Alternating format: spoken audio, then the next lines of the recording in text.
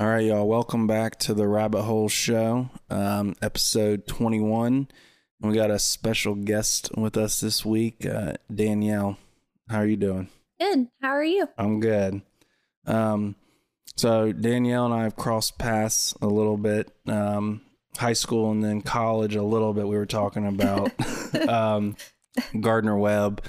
We both were there 1 year and then had to get out. Had to leave. Yep. So tell us a little bit about yourself before we jump into. Yeah. All right. So I am a mom, first of all. I always like to start with that because I feel like it's my most prestigious title. Yeah. I have 2 kids, Ryan and Austin, and recently have dabbled into writing children's books. So I have my first book, Anxious Ellie, which came out in the day the world shut down of 2020. So March 12th, 2020 was Ellie's birthday. And my new book, Ellie on the Mat, just came out this past March. So it's been exciting. I also just received my trauma-informed yoga kids training. So I am now a certified kids yoga trainer. And that's been so kind of in the midst of launching a little new business, teaching kids yoga. So, yeah. So, tell what got you into, writing and kind of Anxious Ellie.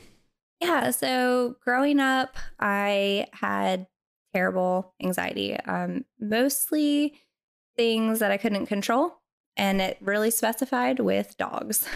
Just Okay. a very interesting thing. Now I have 2 dogs of my own now. So people are like, wait, but, when I was growing up, I was terrified of dogs. It really controlled where I could go. We couldn't go to parks. If, people like my best friend, she had a golden retriever who lived, he had a space outside that he would go and I would come over. And that was still a severe anxiety. I would worry every time I would go to her house. And it was, as a parent now, I can understand how exhausting that was for my parents to constantly think about, okay, where might this encounter happen? So, when I wrote Anxious Ellie, and there's kind of a little bit more of a story as to how that came to be, but the original plot is about this elephant who is afraid of mud puddles, and all of her friends play in the mud puddles, and she can't. It's inaccessible, and that's how my fear of dogs was. Somebody would tell me, "This is the nicest dog ever. It's a puppy." It didn't matter. I was still afraid of it. It was a puppy. It was cute, but I wasn't going to touch it. Because of the anxiety and the fear of what it could do? Yeah, because I couldn't control it. I found later on, as I've kind of come through other things and realized that was really where the fear originated from. But it was something that was not accessible for me getting over.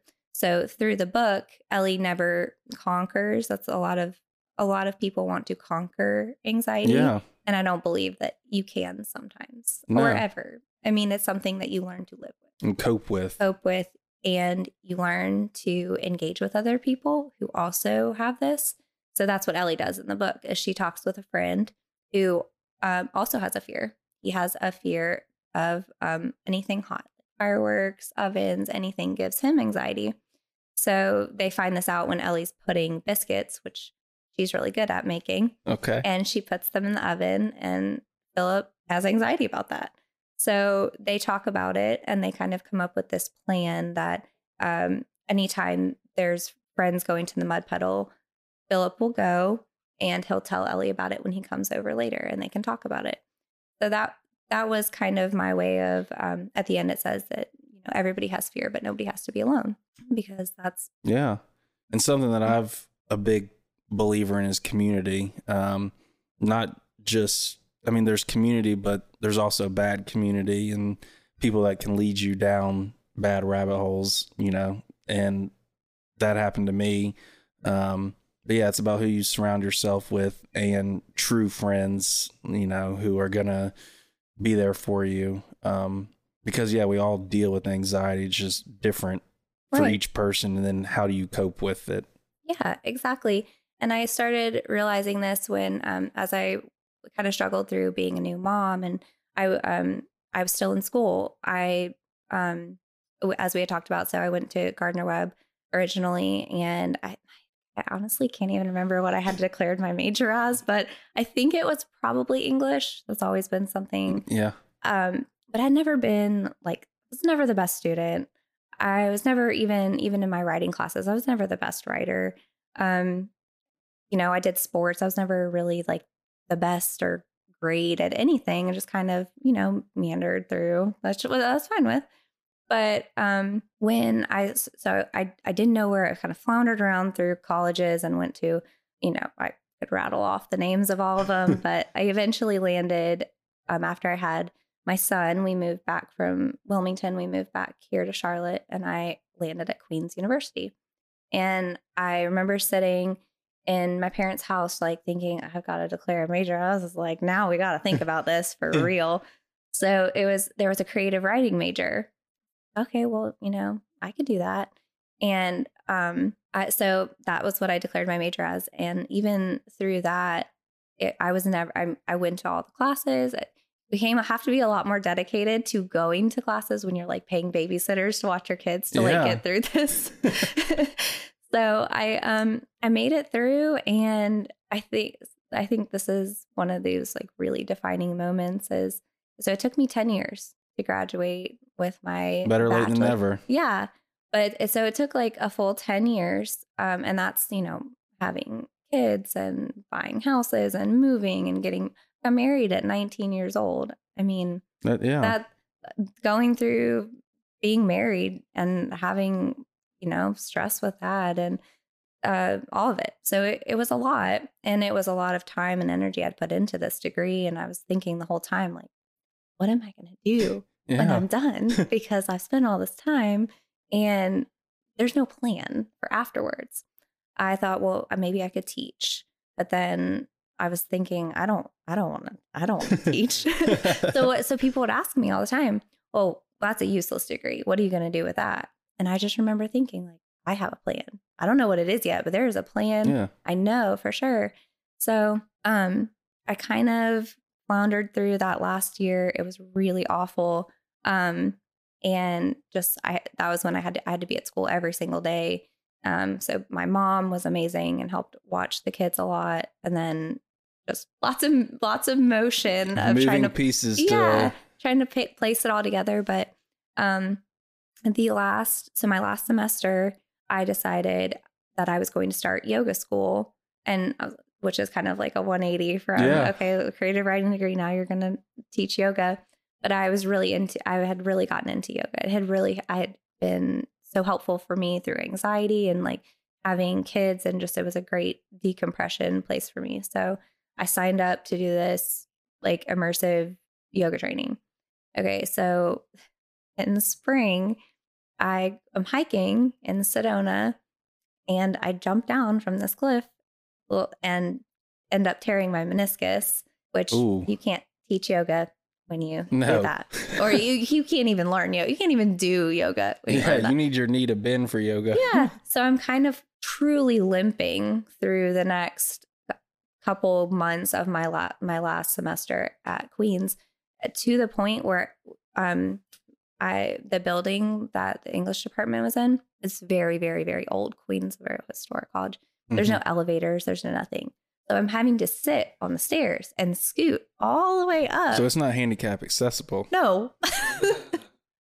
So I just remember thinking, this has got to be the most like humiliating thing ever, because I kind of like to just blend in. I don't like people to look at me. And I really hobbled across the stage to get my degree, like truly limped across. So like, this is defining for my life here. But I got it. And a couple weeks after that, I had to cancel my yoga training, obviously. Yeah. But then I also got a call from Queens, and they told me that I still had more credit hours to take. Are you serious? Yes, because they had switched counselors in the process. It's always the counselors. I remember I was outside. I had taken the call, and my friend was inside, and I was like, "Can you just like watch the kid?" I don't yell.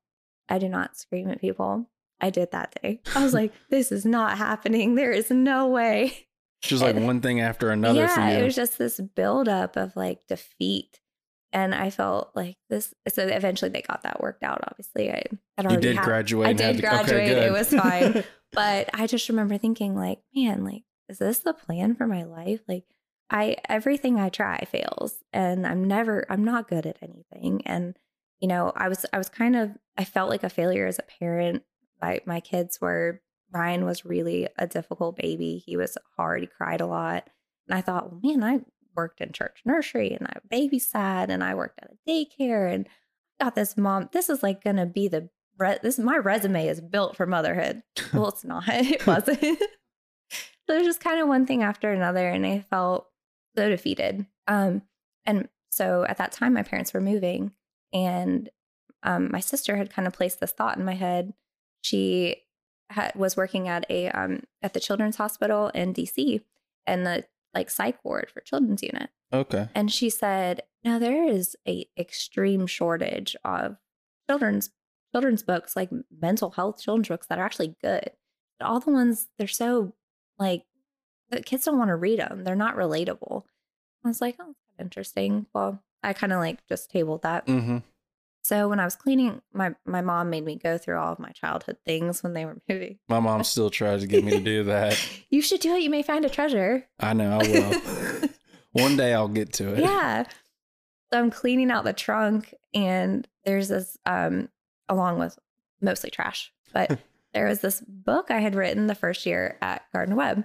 And I think I told you this earlier. It's like I had taken printer paper and held it up to the computer screen and then traced all of the pictures off of clip art. There you go. Because I can't draw. That's not a talent I've ever possessed. I can't either. So I'm holding this book, and I had titled it like Ellie the Elephant, I think it was. And she was pink and yellow polka dotted at one point, how she started out. And as I'm like tracing it all, or looking through all these trace pictures, and I was thinking, you know, I was thinking back to one of my professors. She said, the best thing you can do is steal from yourself for ideas. Like, okay, so I took it home and I kind of started rewriting it because my knees messed up. Can't do yoga. Yeah, I mean, what else am I going to do? Yeah. So I'm rewriting this book. And that's what it became, Anxious Ellie. I actually wrote the whole thing in one day. I sat down, wrote the whole thing, put it back in my computer, and I didn't touch it again for 6 months. Okay. Until my friend was standing. I was telling my friend, who's actually coming over tomorrow, and she said, I was telling her, I was like, I kind of wrote this book. Like, you kind of did, or you like did? Like, I did. It's just I don't have a printer, so I didn't even print it out. Is that the reason, or yeah? I was like, it was like too many steps. Like, okay, I have this book, I wrote it, and she's like, you have to buy a printer, and you need to like do something with that. I don't know.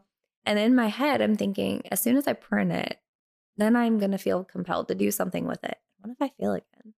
What if it's just another thing that I fail at? Yeah, and that's something I've always struggled with, you know. Yeah. Being, broken up from relationships, fired from every job. It's like, how much more no's or defeats can you take? Like, when are you going to get over that hump? Like, yeah. So it's almost scary to take that risk, because like, once you agree to take it, then you're agreeing to sign yourself up for a no. So she told me, and I will never forget this. And she said, you print it off and you send it out. And you tell me, someone says no to you, I'm going to tell you congratulations, because it means you did something. And I was like, man, okay, you mic dropped that. That's a good friend. It's a good friend. She was right. So what I did, so I was like, so it took me a while longer. I did go get the printer and print it out. At the time, now COVID's kind of streamlined the like submission process. Mm-hmm. Most of them, you just do it online now. But several years ago, they wanted hard copies. You'd have to print out all of your manuscript and then mail it out. When I'm talking to kids in like as like author readings, I like to tell them, you ever seen the movie Elf? Okay, so like, Walter Hobbs. So it's like I envisioned me like packaging these up and sending them out to all the Walter Hobbs of the world. But it kind of was like that, because it's a tedious process, and figuring out what publishers want what. So I had about 20 copies of my manuscript spread out on my bedroom floor, all in these manila envelopes and addressed. And I prayed over all of them. And I just remember sitting there thinking like, okay, God, I'm just giving these to I've you. done the work. Now I'm giving it up to you. I'm giving it to you. And I feel broken. I feel not good enough, but you're good. Which is a lie from the devil. It is. It is for sure. He plants those seeds in your head to make you believe those, and you do a lot of the times. I believed him, and it yeah, ended up me dying. yeah. I mean, it's amazing how many people. I mean, you've gone through like a physical death, which I would say most people haven't. I hope no one has, until it's their time. But. Right. But these spiritual and mental deaths, I feel like, is a much more common experience that a lot of us have had. Like, you can truly feel dead, just like this shell of a person walking around. And that's how I felt. And so I mailed them all out. And I wish I could tell you that immediately I got a yes. And it was like, of course, every success story takes some time. Yeah, I didn't hear anything for months. So how are you feeling in this? Like, because you've defeat prior, and that was something you were worried about. And now it's time's going by and you still haven't heard anything. So yeah, at first I was like, I really felt, I felt really anxious. I would check my email constantly and like, okay, maybe they're going to get back with me. Is this going to be the day? And then as time went on, I started kind of redirecting my intention. And I started thinking, well, the worst thing that happens is this doesn't work out, but maybe you could write another book. That's what I did. Okay. So I wrote a lot of other books that are just kind of sitting there. But I wrote another book, and I kind of started the process of submitting that one. So just kind of saying, I'm not going to let this get me down. I'm going to just try something else. Maybe this other book that I had submitted to a bunch of other places was more of like a poetic book. It was very different. It was completely different than Anxious Ellie. So it was July 22nd. I know this because it was my daughter's birthday. And we had just got home from the American Girl doll store. Every girl's been there. Oh, yeah, right? We also came home broke.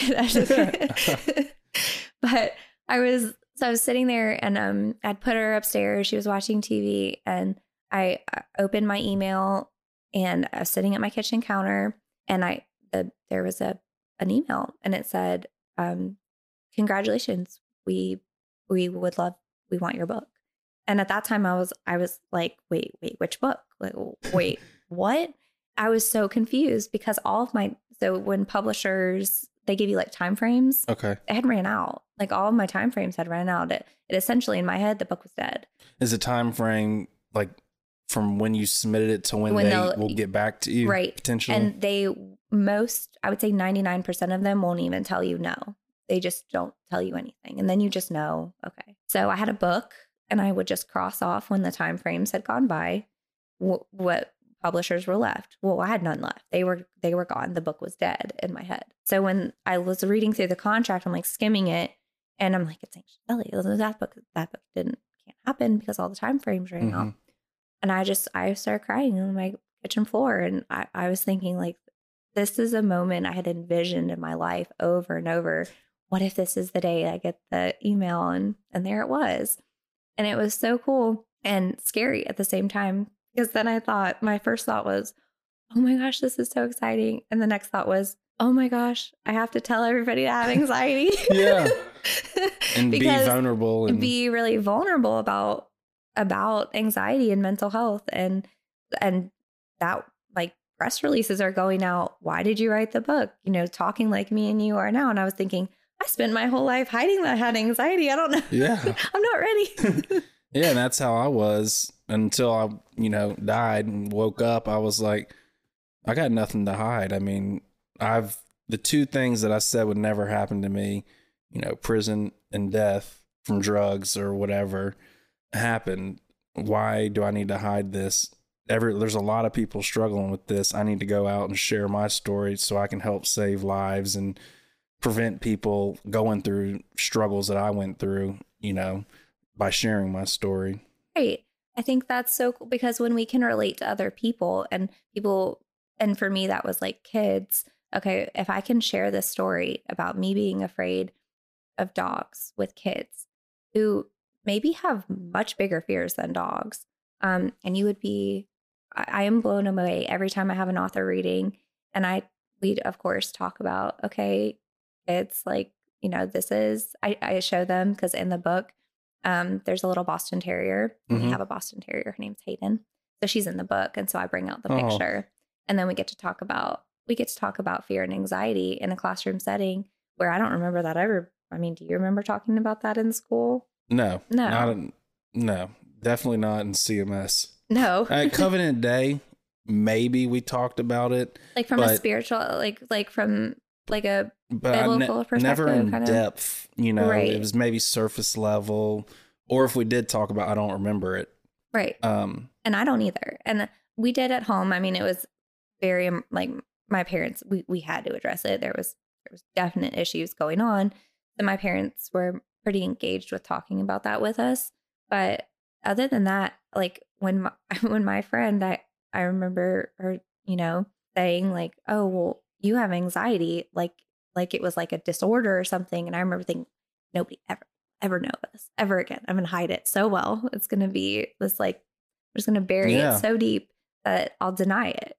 And that's what I did for most of my life until I started having really good friends that I could talk to them and tell them, hey, I'm going through this and, I need to tell you. And they were able to talk you through it. Kind of like with KC and I, as we reconnected last year and when I have anxiety, I'm able to talk to him, and something I used to never do. And even and other people that have been with me, I feel very comfortable now saying, all right, I'm having some anxiety. Here's what I think it is, and just be able to talk it out with them. Community, like I was saying earlier, is big. And do you think that's been like the most influential part of your recovery? And I think, being able to open up, be vulnerable, because trust was something I used to not have for people. But working and learning myself and teaching myself new habits and routines, and part of that has been trusting people and allowing people into my life. Not everybody, but allowing people in who I trust and know me and are able to help me. Because like you said, I used to just bottle everything down and hide it. And after a while, an episode would happen where I'm arrested, hospital, psych ward, whatever.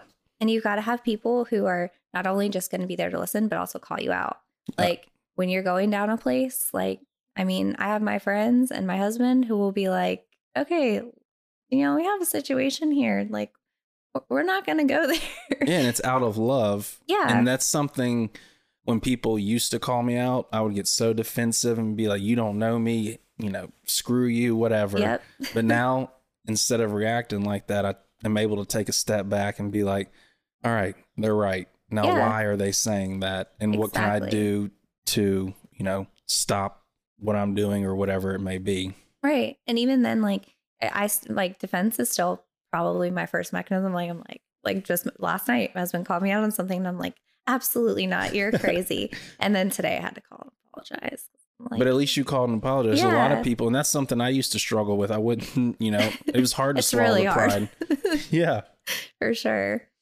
But then, so as I kind of made my way through that, that's like then, the book comes out and it's 2020. And I'm like, wait, what? Right when COVID. The day, that was 2020 March. There was like E. coli in our water.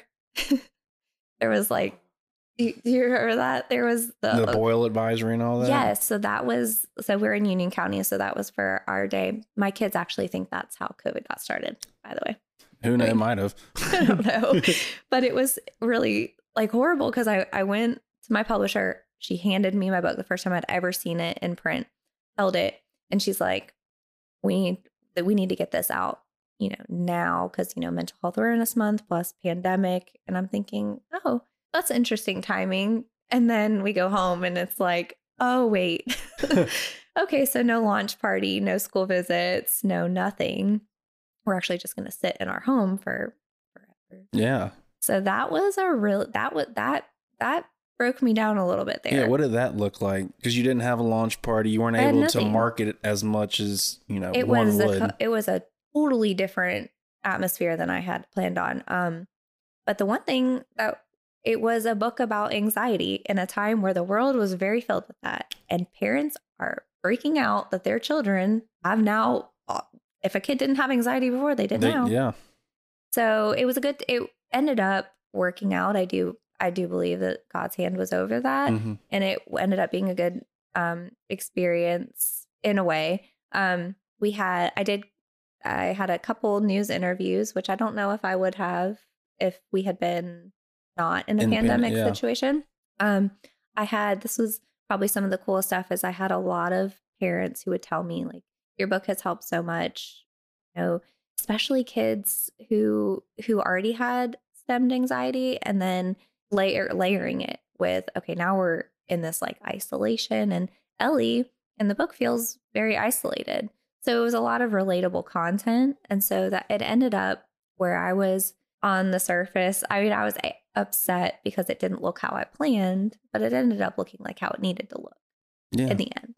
And then during the pandemic, I had plenty of time to write other stories. There you go. So that's when I wrote Ellie on the Mat. And so that I wrote in 2020. It got accepted in 2021 and then just came out now. Has it been easier to get accepted with publishers because of the first book? Right. I just use my same publisher. Okay. So because I have an amazing illustrator, and she's actually based in Argentina. Which is so cool. Oh, wow. Yeah. So I wanted to work with her again. Obviously the books are, they're like a sequel, so they have to look the same. So it looks great and I'm so happy with it. But it was just the weirdest thing because I had not intended on having any, I didn't intend to do a yoga training or any of that.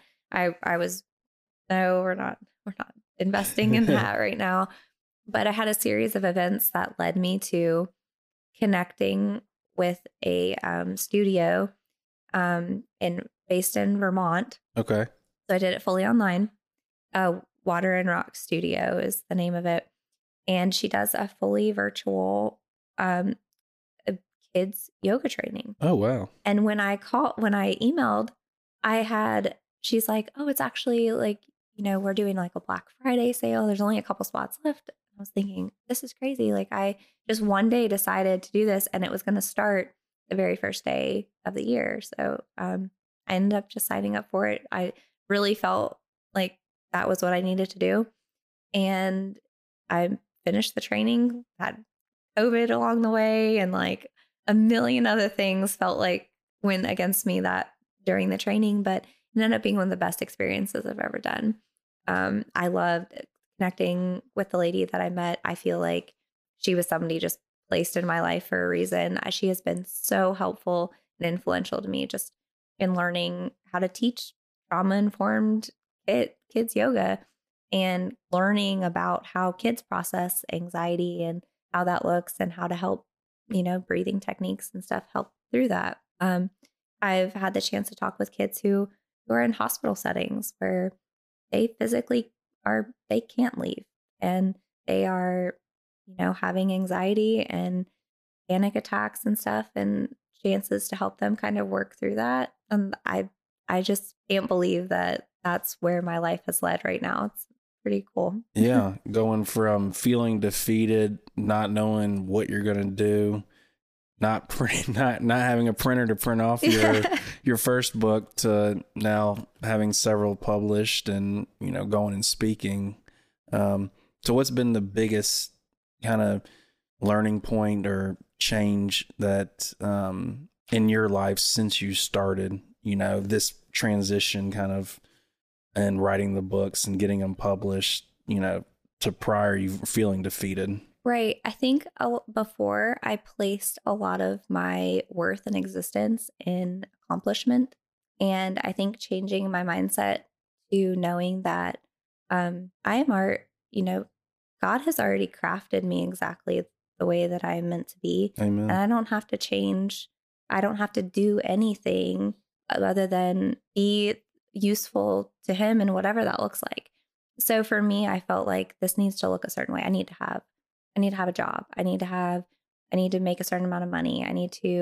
My kids need to be a certain way. They need to, I need to parent this way and that way. And well, okay, they're not doing that. And I'm like, I can only do so much. And I would feel like a failure over that. And then taking a step back and realizing, my life will look the way that God wants it to look. And I need to have a full surrender.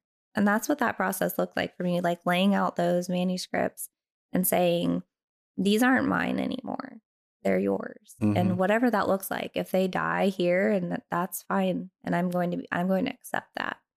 But surrender is I feel like you were kind of forced into your surrender quickly, but it took a long time for me to accept that. As I said, we stated, anxiety comes from me controlling things. So, and I mean, I'm not perfect. I struggle every single day with controlling aspects. I mean, another one of my pivotal breakdown points was, during like the pandemic. That was a big thing for me because, okay, I have no control over this. And now I'm homeschooling my kids. Like, no. You wanted to be a teacher though, didn't you? Never. No, and this was not going well. Like my kid was like not engaging with anything that I had to show him. And it was just not anything I had planned and I couldn't plan for. I had a breakdown inside of my duvet cover because I was trying to put it together. And I remember thinking like inside of it, because I later watched a YouTube video on how to actually like put a duvet cover on. But at the time I like crawled inside of it and I got stuck and it was hot. And I remember thinking like, this is ridiculous. Like, God, you're giving me these kids to manage during a pandemic and I can't even put a duvet cover on the bed. So that's fresh. I mean, feeling defeat, frustrated, anxiety, and control is something that, I've struggled with because I was trying to control my own life, and we all know what happened when I tried to do that. Yeah. So this past year has really been me, Lord, I'm just giving it all up to you. Like whenever I have anxiety, I'm just like, Lord, I'm giving this anxiety, my feelings up to you. I can't control it. I'm giving it up to you. And a lot of times it does go away. Sometimes it's still there, subsides a little bit, but then I start kind of running through, why am I having anxiety? Have I eaten? Am I hydrated?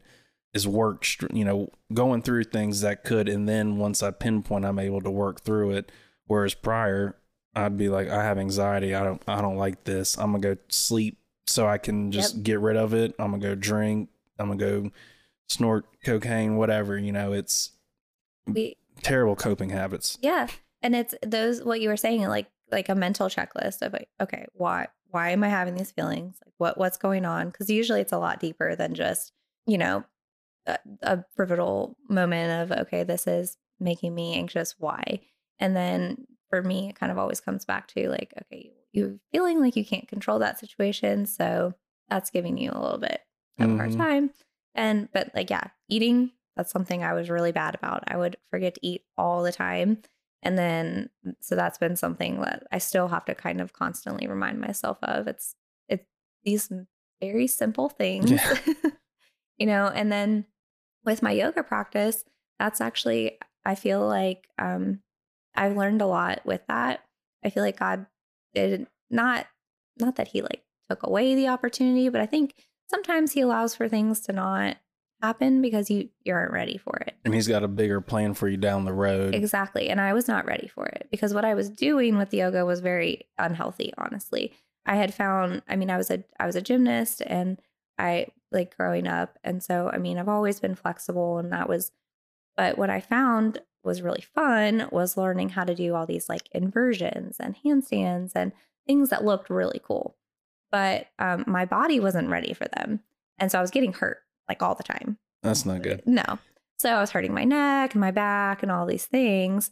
And because I was like so determined that I was going to be the best at this. This is something I want to do. I'm going to yoga. This is something great. And probably nobody, I don't even know if anybody now knows that, but I was in pain all the time, which is completely like opposite of what yoga is supposed to do for you. So what I did, so after I got hurt, it was like kind of an eye-opening experience. Like, okay, which I didn't even hurt myself doing yoga, but I physically couldn't do it for so long that it was like a rebuild, like a reset and like a rebuild for me. So I went back to just like really foundational parts of yoga. What I was doing was skipping the breathing parts. Breathing is the biggest part. So I would skip that because it wasn't like productive. Like, okay, we're just going to fast forward through that part. I mean, clearly a problem. So that I'm really thankful for my knee injury because it slowed me down and helped me to realize, you know, the breath is actually most important. So we started there and then we rebuilt. Yeah, because a lot of times, like you were saying, in control, and you just want to be the best at something, you're going to push your body and you don't listen to your body, or I didn't. Yeah. And that's how you get hurt. But then those setbacks that you or I would view as failures are actually kind of pivoting points where I need to sit back, look, and examine everything and get the real picture, the full picture of why I want to do this. And yeah, I mean, yeah, that and now it's funny because I don't do those things anymore. I mean, it's just that's not part of my yoga practice. I mean, maybe sometimes, but that's not what I'm working towards. It's a completely different goal in mind now, which is just, you know, stress relief and, you know, just the foundational aspects of yoga, breath work, and having your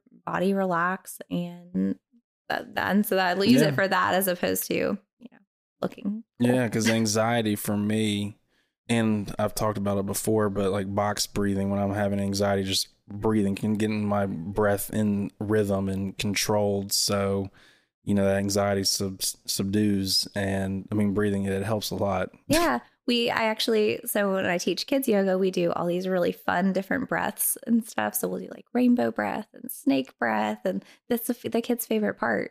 They love it. Because you're entertaining them and making it a fun thing for them. And rather than, oh, it's yoga, we're going to work out. You know? Exactly. And then, you know, I'll use those techniques with my kids when, okay, they're having a moment. Okay, let's just take a step back and breathe. And I think that's so cool because obviously God gives us breath for a reason. We need it. Yeah, we need it. So what would you say to kids listening, kind of going through anxiety, and parents even? Because a lot of parents, my parents, you know, hadn't dealt with issues that I brought upon the family and myself, and with, you know, younger kids. And how would you, or what would you say to parents out there with younger kids that have anxiety and something they've never dealt with? How would you, you know, tell them to deal with their kid, help their kids through this anxiety and kind of work through overcoming that anxiety and being able to cope with it in a healthy way, even at such a young age? Yeah. So what we've done, my husband and I, with our kids, is we've opened our home as our safe spot. So that means that in our home, they can tell us anything. They can say anything that they need to say, as long as it doesn't hurt somebody else. But giving that freedom for kids to say, like, my son will come home and he will tell me how he's feeling because I want to know. And I think that's the most important thing for parents is you may not be able to fix things. And that's why I tell my kids when, you know, they're upset about a friend who said something or they're worried. My son was so worried about this school project he was going to have to read in front of the class. And yes, that's nerve wracking. You know, so we talked about it, and we just have this full acknowledgement that in our home, you can tell us anything. You can tell us anything you need to say, and it's valid. Your feelings are valid. I think when kids feel shut down, or they feel like they don't want, and that was my thing, I don't want to bother anybody. I still feel that way, like, okay, oh, I don't want to bother you, but I'm kind of freaking out. Yeah. So having that freedom to say, you're not bothering us, we want to know. And then if you can open the doors with books, especially younger kids, those are great tools. There's many children's books that talk about feelings, and those are a great opportunity because you're reading a story with your kids, which you probably do anyway. And then you can say, okay, well, is there anything, that you're feeling anxious about or that you have fear over? And just having a place of conversation, because they're little people too, and they have you would be surprised some of the things that kids, when we talk in school settings, they have real fear, especially like post pandemic. There's kids who told me they were so afraid of their family dying, and these are real things that Yeah. happen, and not shutting them down because they're little. Yeah. And they're so little, they don't know how to handle those emotions and feelings and always communicate them or channel them in a healthy way. So open dialogue and the safe place, that's big. And I feel like you kind of expressed that you've had that with your family even as you got older.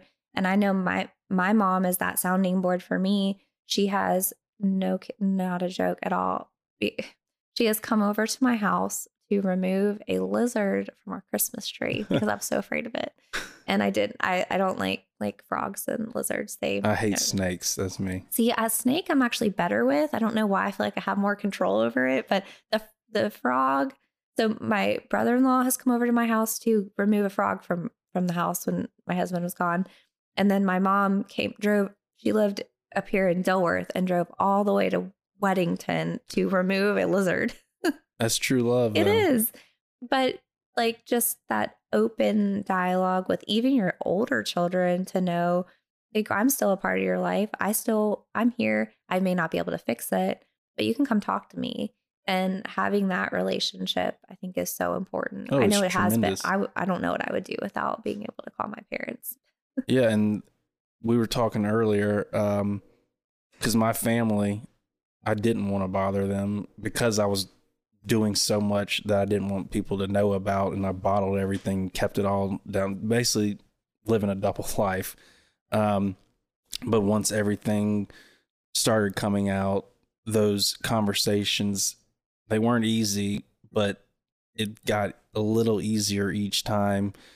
And we were at the beach this weekend, as we talked about, as a family, and previous beach trips, I was, on dating apps trying to find people to hang out with, making plans, back in Charlotte, just being anywhere and everywhere but there with my family.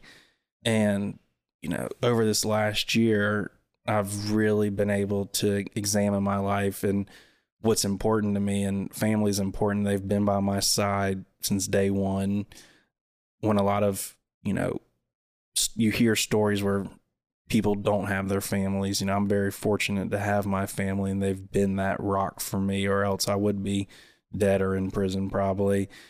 But this weekend was just very special. It's been about a year since everything, and I was sad to leave the beach and leave my family, because we went to Charleston for a day, and we hung out the whole time, and it was special, whereas prior I was just anywhere but there. And yeah, I bet that was really special for them too. I mean, this almost like we said that kind of like, I don't know, it was cool probably being at the beach on Easter with your family, and this resurrection of Jesus, and then celebrating this kind of resurrection part of your family too, and having you guys all back together and having those moments that may have felt so lost in the past, reconnected. And that's so special. Yeah, it was very special. And as I was saying earlier, our family, due to my lifestyle, was, it was stressful to be around. We were always bickering. My mom was always trying to keep our family together. And yesterday, over this past weekend, I was like, we are a family now. We're a healthy family. We're not perfect. We'll never be perfect, but we're a healthy family. And, it was a special weekend because I was like, this is my family and I love them. Whereas prior, I was just trying to get away from them because I didn't want to talk about my issues with them. I didn't want to hear what they had to say because they were scared and didn't know how to deal with things that, I had done and issues I had caused myself and the family. So it's been a journey, but that's what family is. They stick by you. And I mean, they've even, at one point were going to cut me off, like hard cut me off. And I never thought they would. And, we went some time without talking, last year during everything kind of, but yeah, it's been an amazing year. It's been a tough year still, and I still deal with anxiety, and like we were saying, that never goes away, but it's just how you deal with it, who you surround yourself with, and just giving it up to, the Lord, because he's got plans for us and we just got to follow it. Yep, that's for sure. And I just know, like, when I think, what I want my family to look like when my kids are older and we're sitting around, is I want them to feel comfortable telling us anything. My parents may argue that my sister and I tell them like way too much stuff, and they're like, okay. But it is funny because we'll go be with other families and I'm like, oh, okay, we don't talk about that. Yeah. But I love that. I love that we do have those relationships, and it has been so monumental for helping me, and like having friends, good friends, good family, all that. I couldn't survive active anxiety, because it's certainly not cured without them. They're so important. And doing stuff like this too, where, you're putting out these podcasts weekly and people are getting to listen. And these are real people, who are going through the same thing. And that's that same concept of like never alone, which is like, like what I always tell my kids, you're never alone. We're here. Can't fix it, but we're here. Yeah, because I always felt alone. Even when people were around, I felt alone because I wasn't telling my deep, dark secrets and just hiding it and acting like everything was Gucci. Yeah, exactly. So before we end, do you have any advice or things you want to share with our listeners that you've learned kind of during your process and, having your own anxiety and having to cope and learn how to live with that? Yeah, I definitely think the biggest, I guess, lesson I've learned, I hope I'll learn a million more throughout life. But I think one of the biggest things is that if you're going through something really hard and it feels like there's no other side to it, there is. Keep going, because that was the hardest thing for me. I just sitting there in my bedroom feeling so defeated, and like everything was stacked against me. And that I wasn't worthy. I wasn't worth anything. I had no value. I brought no value to my family. Like I can look back and think that was so not true. And if you're a stay-at-home mom or you're a stay-at-home dad, or, your job isn't going well, or you feel like a failure in your job, or any of those things, or, you're a college student and you don't know what you want to do with your life. Okay, because none of us do. No, we don't. So just keep going. I think that was the one thing I have it written down on my computer: pain propelled persistence. Keep going. Pain will propel you. Be persistent. Sometimes pain isn't the worst thing to go through. Complacency is. If you're complacent, and if I would have just never printed off that manuscript because I was too afraid of what would have happened, nothing would have happened. And I think that would have been worse than any pain that I could have gone through. Yep. Because the answer is no if you don't ask or don't, go and try and get or do what you want. Yeah. And now it's funny because I still get rejection. I get rejected all the time. And it's a lot less like just recently I had an experience where I thought an opportunity might work out, and it seems like that's probably not going to happen. And I wasn't upset about it. I was like, oh, that's growth. Thinking, okay, there's a reason that opportunity isn't going to work. And I'm going to be thankful that, I learned something from it. But it didn't break me in the way that I used to get so bent out of shape about an opportunity not working out. Oh, yeah. So that used to happen to me all the time. And it's life. It's going to happen. You're going to get no's, but keep putting your foot forward one day at a time. Yep. And you never know what will be the yes. Exactly. Some no's, closed doors will open other doors that you didn't think would happen or possible. Exactly. Yep. Exactly. So where can our listeners, anyone who wants to get a copy of your book or learn more about it, where can they find that? So you can find Anxious Ellie and Ellie on the Mat on Amazon, Barnes & Noble, Warren Publishing, or if you're local to Charlotte, you can shoot me a DM and I'll find one for you. And where can they find you on Instagram? Danny Price, and Kurt, and just recently launched my yoga business. So that's All the Love Yoga. And that's how I sign all my books, is All the Love, which is how the name came to be. I love it. Yeah. Well, good. Good. Well, I'm glad you could come on. Thank you. Yeah, It's me too. been Thanks special. for having me. This is awesome. Yeah. It's never easy getting and sharing your story and being vulnerable, but as we've learned, it becomes easier when you're able to help people and passionate about, what you're talking about and going through, being able to help others. For me, all ages, from addiction to you name it. And I mean, you're doing that as well, parents, but you're also helping a, generation that is overlooked sometimes, and definitely, is very, it's needed, because we're molding them into becoming adults. Yeah, exactly. And this is the first time I've had the opportunity to share this part of the story. Normally it's share the after part of what the book looks like. So it's been kind of cool to look back and see the journey of the before the book. Well, I just want to thank you for coming on here and taking time away from your family and kids, to share that. Because we all need to, hear stories from other people, because we're all struggling, and we're all struggling in different ways, and our stories are able to help others who are struggling. So thank you. Thanks for sharing your story and doing this podcast. I think it's been really awesome. I love listening every week. Well, thank you. Thank you all for tuning in this week to the Rabbit Hole Show. If you have any questions, comments, want to come on the show, any triumphs, shoot us an email or DM on Instagram. But thank y'all, and stay tuned for next week.